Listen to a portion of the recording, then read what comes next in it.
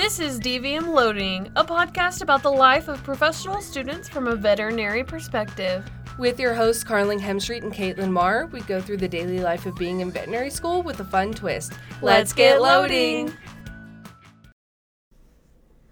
Welcome back, listeners, to another episode of DVM Loading with your hosts, Karling and Katlyn Marr. Katlyn, how have you been doing this week? I've been doing good, thank you. It's just been another day at the SVM. Classes all week, and our Wednesdays are pretty fun.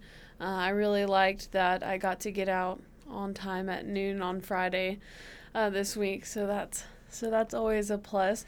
That's something really cool about our program is we get a half day on Fridays. Yeah, I do love those half days. How has your week been? My week's been good. It's been really busy, but not as bad as last week. I feel like last week was just crazy, but caught up on a lot of things, and now we're moving on to physiology. Yeah, so that's a little scary. This one is going to be fun. The GI is pretty neat.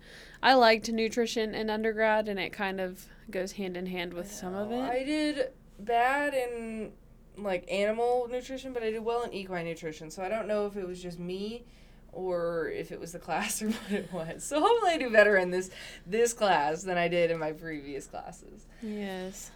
So today, listeners, we wanted to start you off with a really fun story titled Ricky Bobby!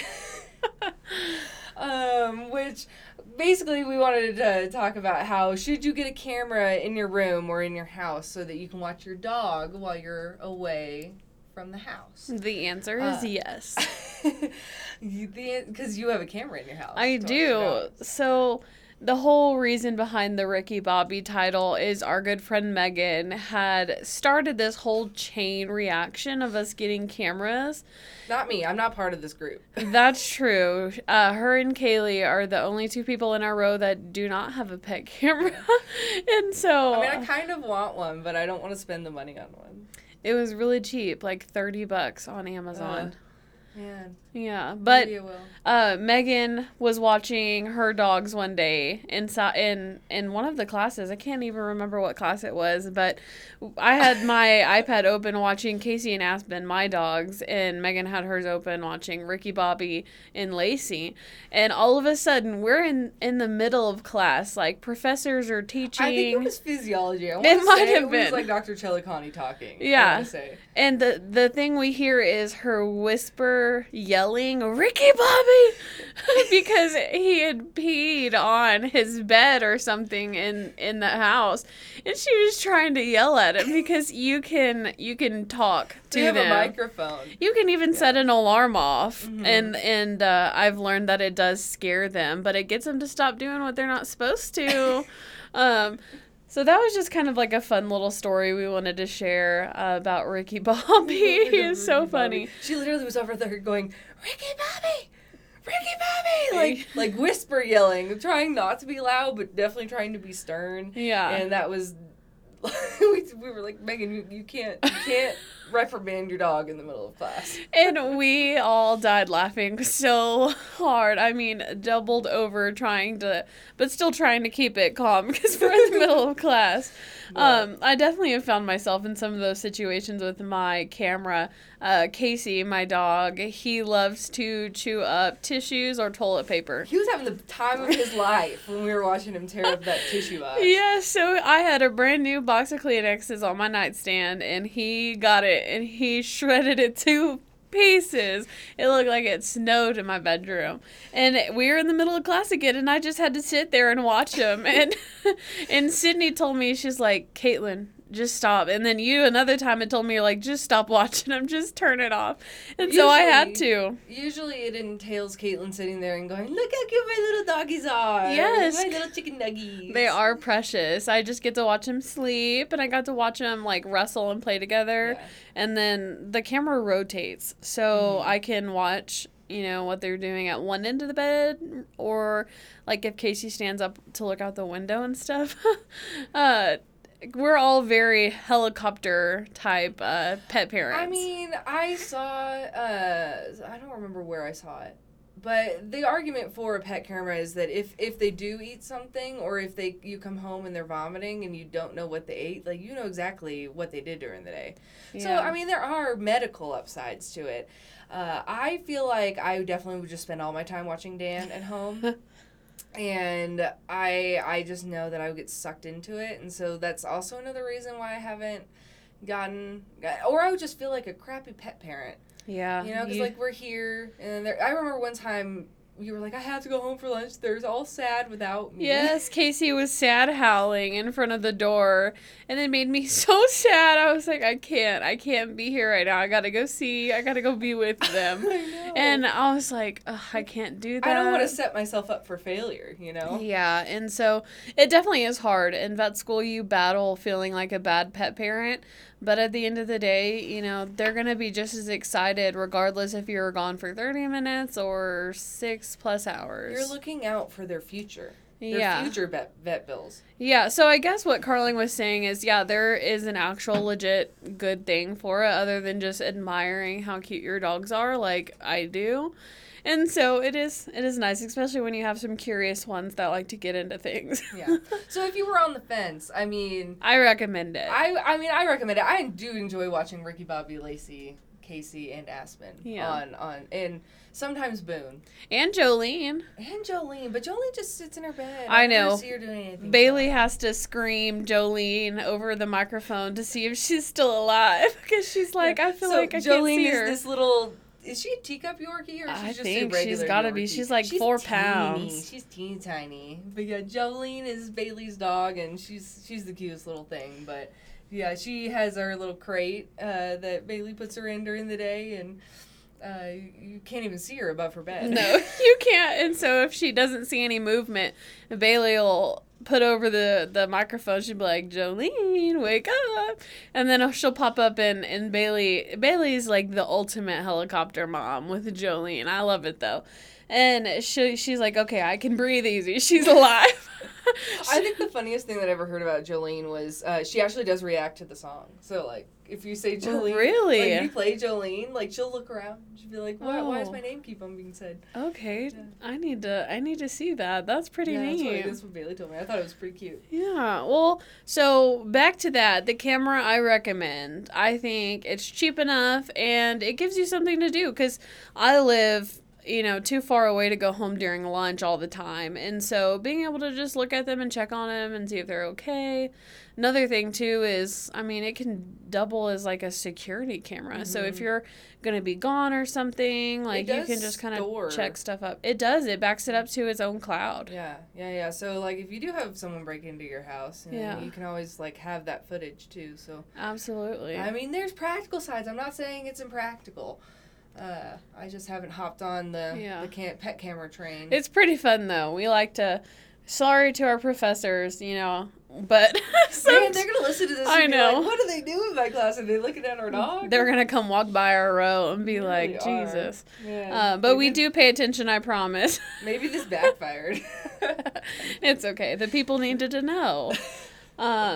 So, Karling, what's our main topic we're going to talk about today? So, the main thing that we wanted to talk about today, and it's kind of a broad concept, but we were going to talk about communication and how important communication is in vet school, as a veterinarian, and in life, really. So, we are going to touch on how to communicate with, like, professors, with classmates, as well as clients. So, I think we're going to start off with talking about professors because sometimes, especially when you're starting out as a little 1VM first-year vet student, they can be kind of scary, but here, at least here at Texas Tech, they really do value our feedback with how they're teaching and what they're teaching. So they like being open and communicative.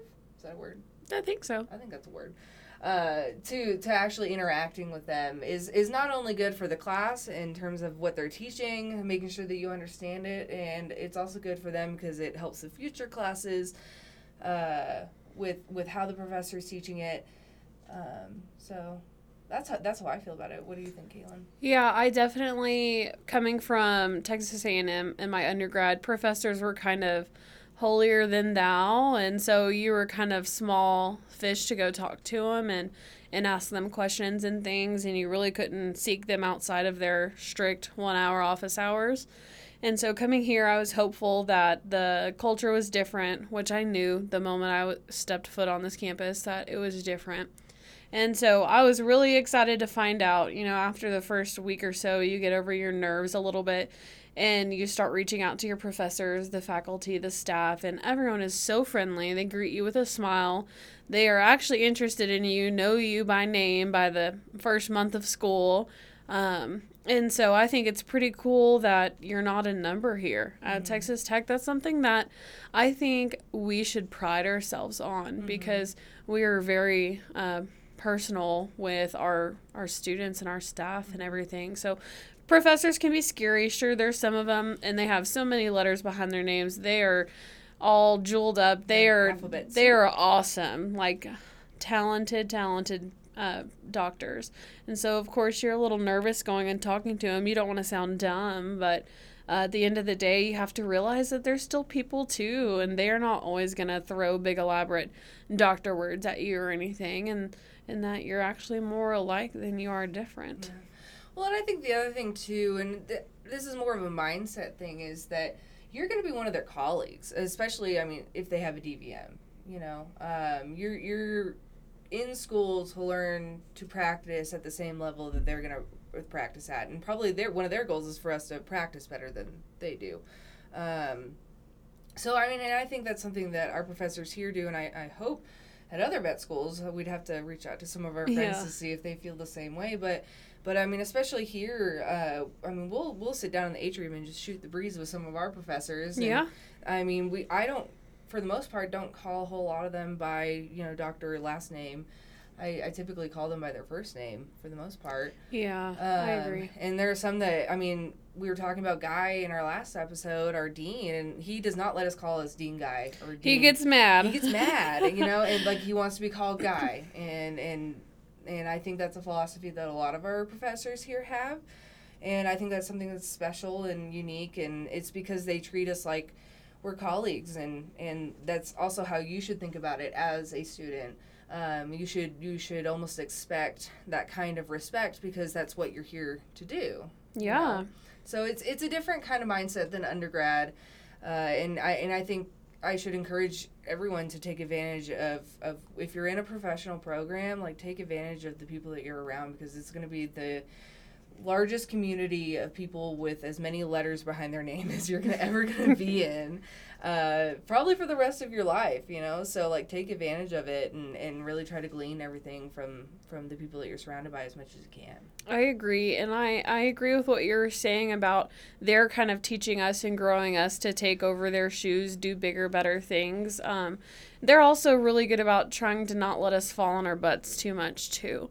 They've been there, done that, learned the hard way. So they're all welcoming, and they're going to teach you kind of the tips and tricks to where you don't make as many mistakes as them. And they're very open and honest about their successes and struggles as a practitioner.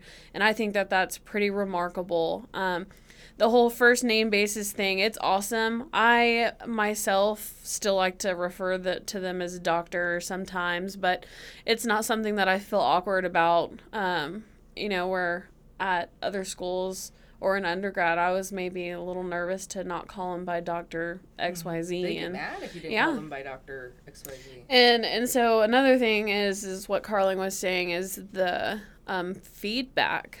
We get feedback, and I think a cool thing is that after every kind of skills encounter we do, they ask, can I give you feedback? Are you ready for feedback? And you have, you can say yes or no, and they'll give it to you, and you can give them feedback as well. And so like today, last week, for example, during one of our clinical skills lab, our take-home quiz was talking about feedback and how our professors can do better, or if we liked something, what we liked about it. And I think you just don't get that anywhere else. Like, we're a new program, so we're trying to grow and set standards. And I think that there's no better way to set standards than to treat us all as equals. One thing that really stuck out to me was Dr. Roof wrote me a letter of recommendation.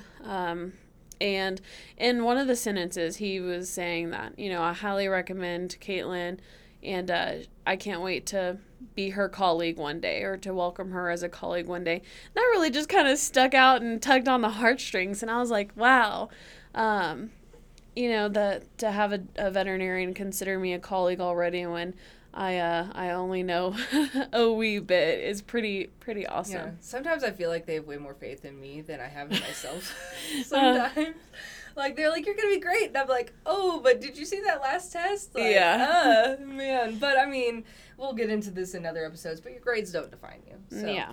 I think Dr. Mills would probably, I think she shouted that at me one time. Yeah, she was the one that talked to me about my parasite grade last week. I was upset about it, and she was like, girl, don't even worry about it. It's so small in the grand scheme of what vet school is. But that's a topic for another day. We're here talking about communication. For sure. So next we wanted to talk about communication with classmates, which is another thing that I think just in your day-to-day interactions is a really big thing, just because, you want your class to get along. You want everyone to be able to work together and solve problems and learn as a group.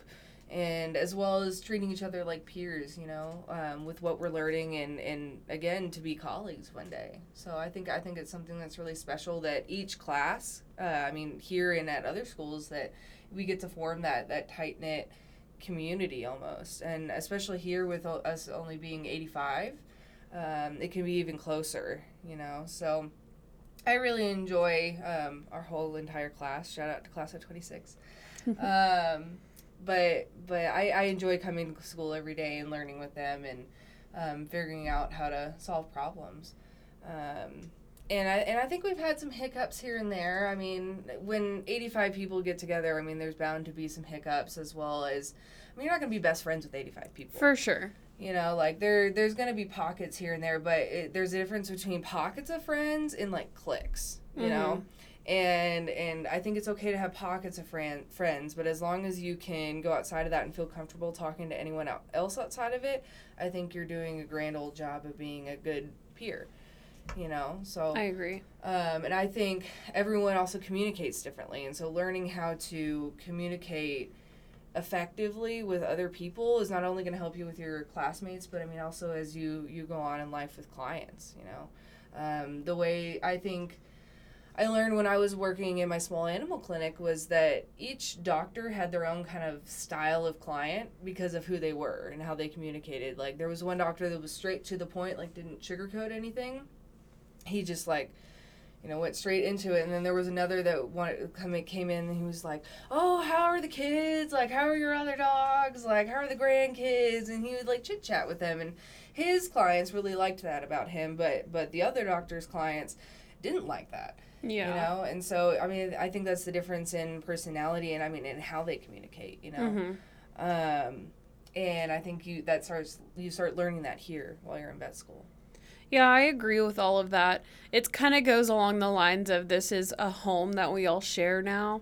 And so we're stuck with each other for 4 years. Love all of y'all. And it's something you just got to not step on each other's toes. We're all different. We're very unique people. And that is something, that's our biggest benefit. Our biggest asset is that we're all different. We come from different walks of life. And every day I learn something new from someone, I'd like to think. Some days I'm just so busy studying. But it's really neat because we're all so different, have different experiences and outlooks on life and where we've been and everything. So I like how diverse we can be and are.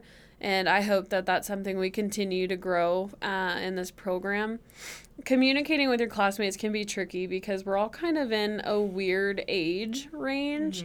You have some that have significant others, husbands, wives, and then you have some that have children, some that are just barely turning 21. Shout out to our little babies.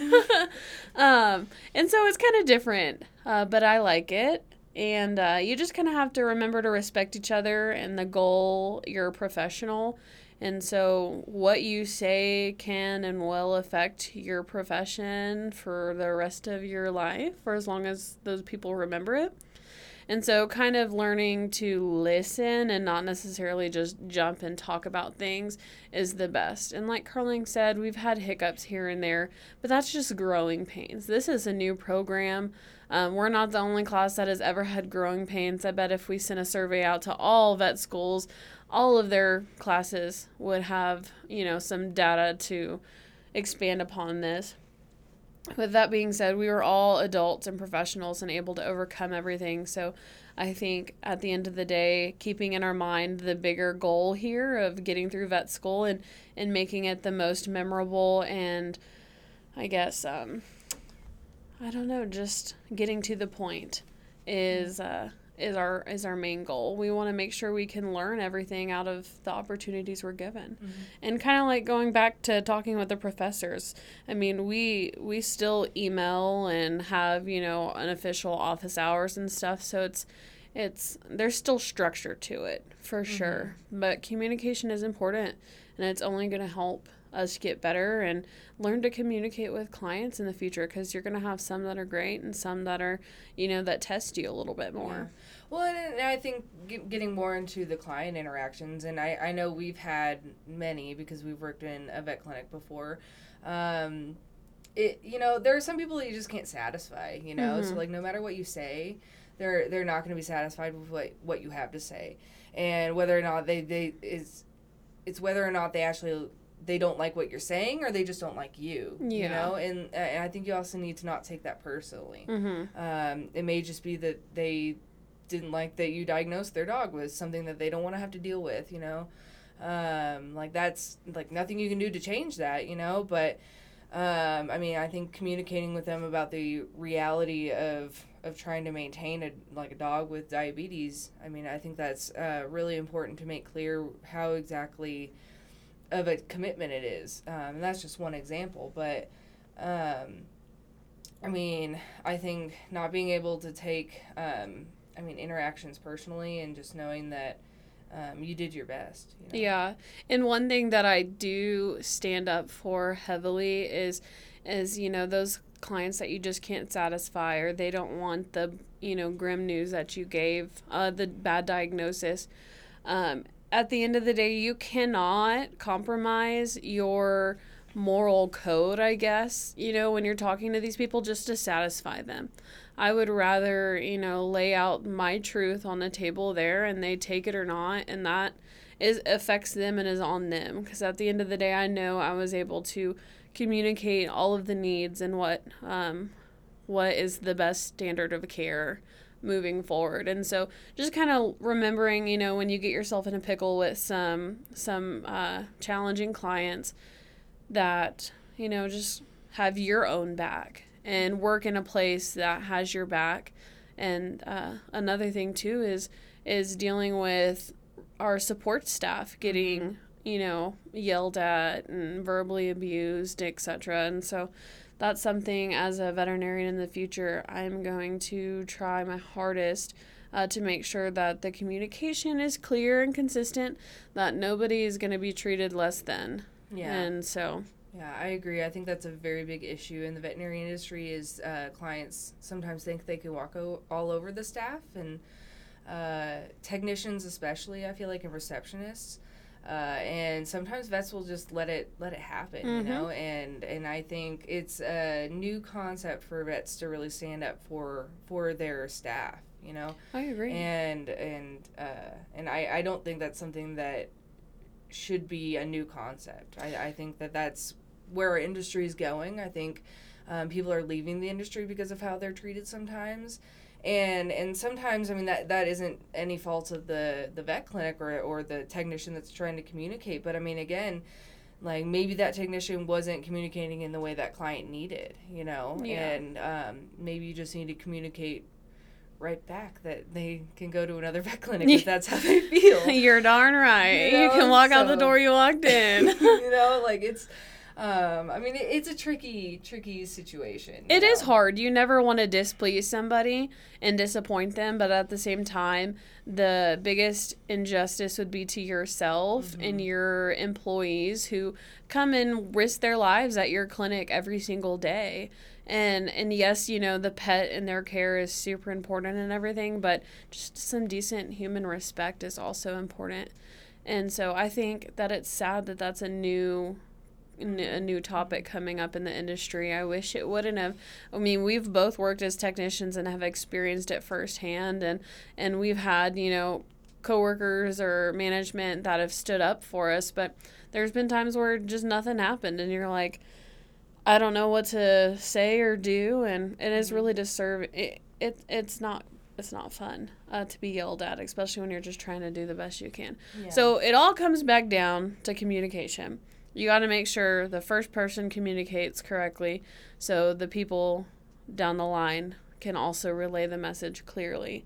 And something that our school here has been kind of teaching us is to how to deal with those situations. Because Karling and I come from technician backgrounds. And so, I mean, in my clinic, I walked in there, I took the history and everything, took the vitals, and then went and reported to my veterinarian, and he came in and did the physical exams and diagnostics. And so I really did most of the appointment, start to finish.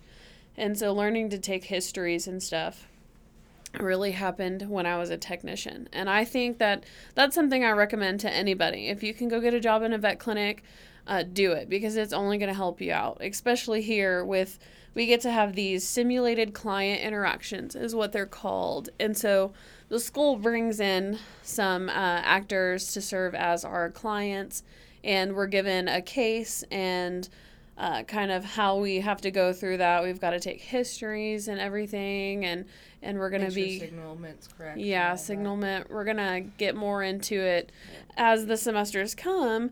But I remember the first time reading the paper and it said, introduce yourself as the doctor. Mm-hmm. And I was like, okay, so I've got to think with my white coat on. Mm-hmm. Like, I'm not the technician anymore. I'm not like, let me go get the doctor and ask him. It's me. My technicians in the future will be coming to me. And so I think that was a flip for me to where I was just kind of like, wow, my communication does have to change. Yeah. You can't just keep it like how you were when you were a technician. Yeah. I totally agree with that. I definitely would punt a lot of things from clients. Where if I didn't know, I'd be like, or I didn't want to deal with it, I'd just be like, well, I'll ask the doctor. It's us. And then I was like, it's not me. It's not on me anymore. It's not my problem. Shout out to Dr. Vega, because she really held up my end of the bargain on that one. But yeah, I mean, definitely changing your thinking from being a technician to being a doctor. You're the one in charge now. You're the one making all the decisions, which is really, I mean, it's exciting, but you realize like the weight of what you've taken on at this point whenever you do have those simulated client interactions. When we walk into the room, I'm like, okay, I'm the one that's going to be in charge of taking this history, making sure that, did I get everything that I needed to get from this client? Did I ask the right questions? And this is what's hard for me about the simulated client interactions, is that I go in there and I have like everything that I'm trying to remember to ask and how to ask it, and that I sometimes forget to listen to the client. So I'm working on that. I feel like at the end of last semester I was much better at it. And so hopefully this semester I can only improve. But even with real, when we get out into clinics with real people, hopefully it'll be easier. But I mean, that's the whole point of practicing, right? That's why you're in school here, to practice, is to spend the time to mess up, to forget to ask important questions, to not ask a question in the perfect way, so that when you get out into the real world, you can ask those questions in a well-mannered way where you can actually get information. I agree. I think at the beginning of last semester, everyone's client interactions were pretty scattered-brained everywhere. And I will say, as the semester went on, we got better each time. And something that I struggled with was keeping an order like a pace to the way I ask things. And so ask about past history, current, but not trying to jumble back and forth between each, because I realized in the moment I missed something. That's something that I need to do at the end of, after I got everything in the beginning, just kind of recap. Another thing that is really important is recap. Ask the clients again. Just repeat it, because sometimes they won't realize they said something, or they'll forget, and that triggers something that they can remember that can be very, important.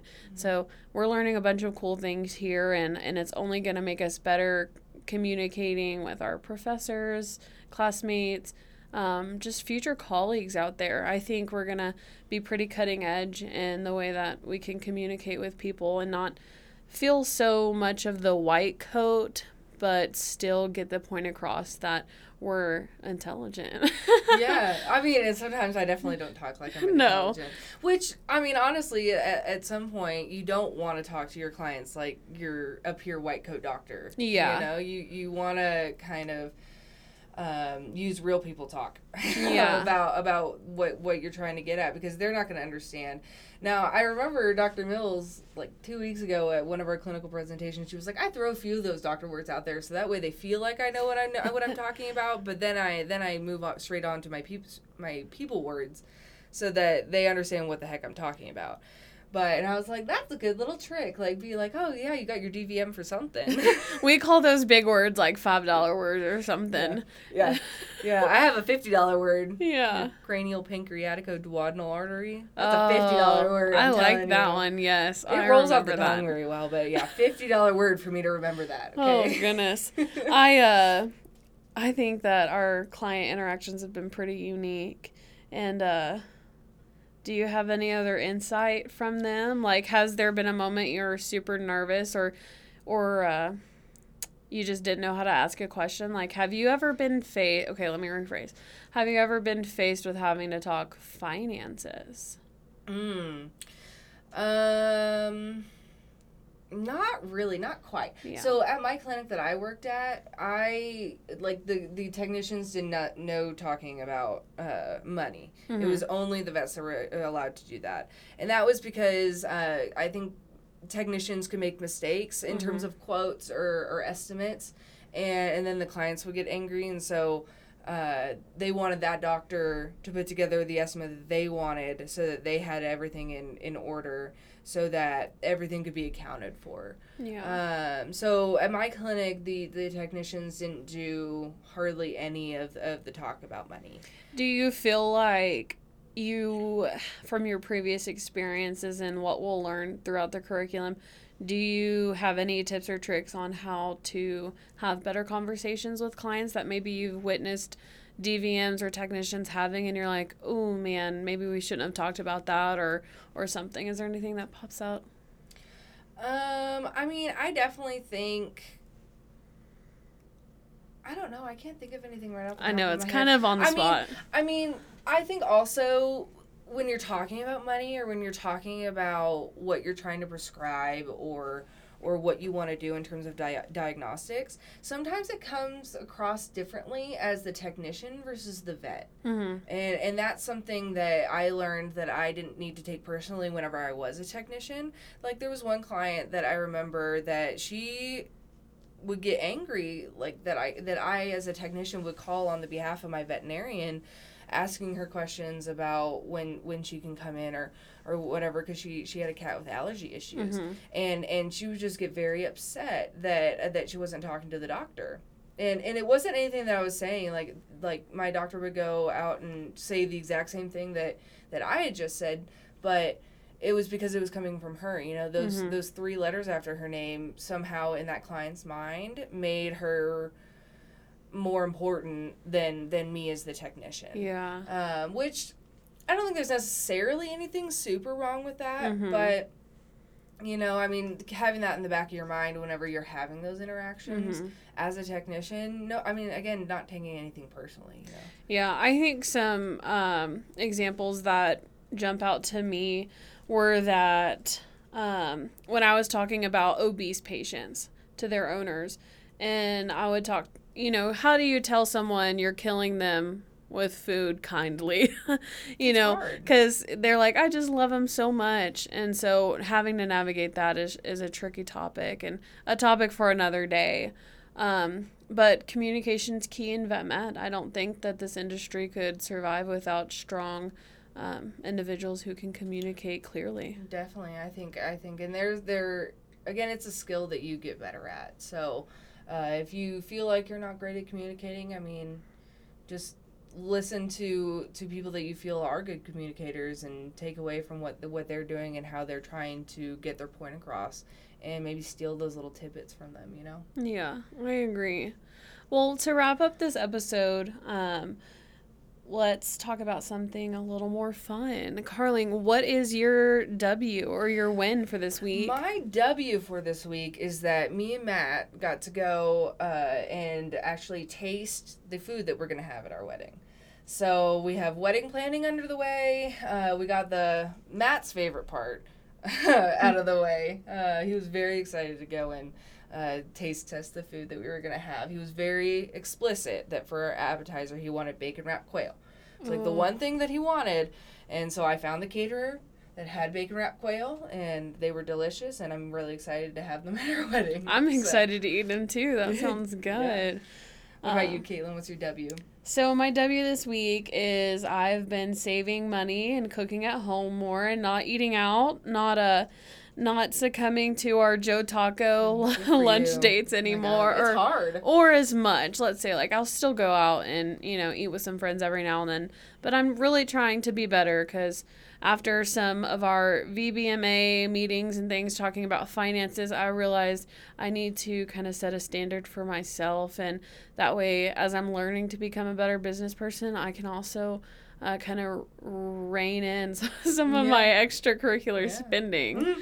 And I think those things are kind of habit, like once you get used to eating out, you kind of... Yeah, I love Chick-fil-A. I mean, and you can still have that Chick-fil-A, like nothing against it. Agreed. So... Well, we just want to thank you again, listeners, for tuning in this week for DVM Loading Podcast. We're excited for the next one, and keep a lookout for us. Yeah, and remember you can email us at dvmloadingpodcast@gmail.com and send us any comments, questions, or positive things that you have to say for us. And have a good night. Yeah, wreck 'em. Wreck 'em.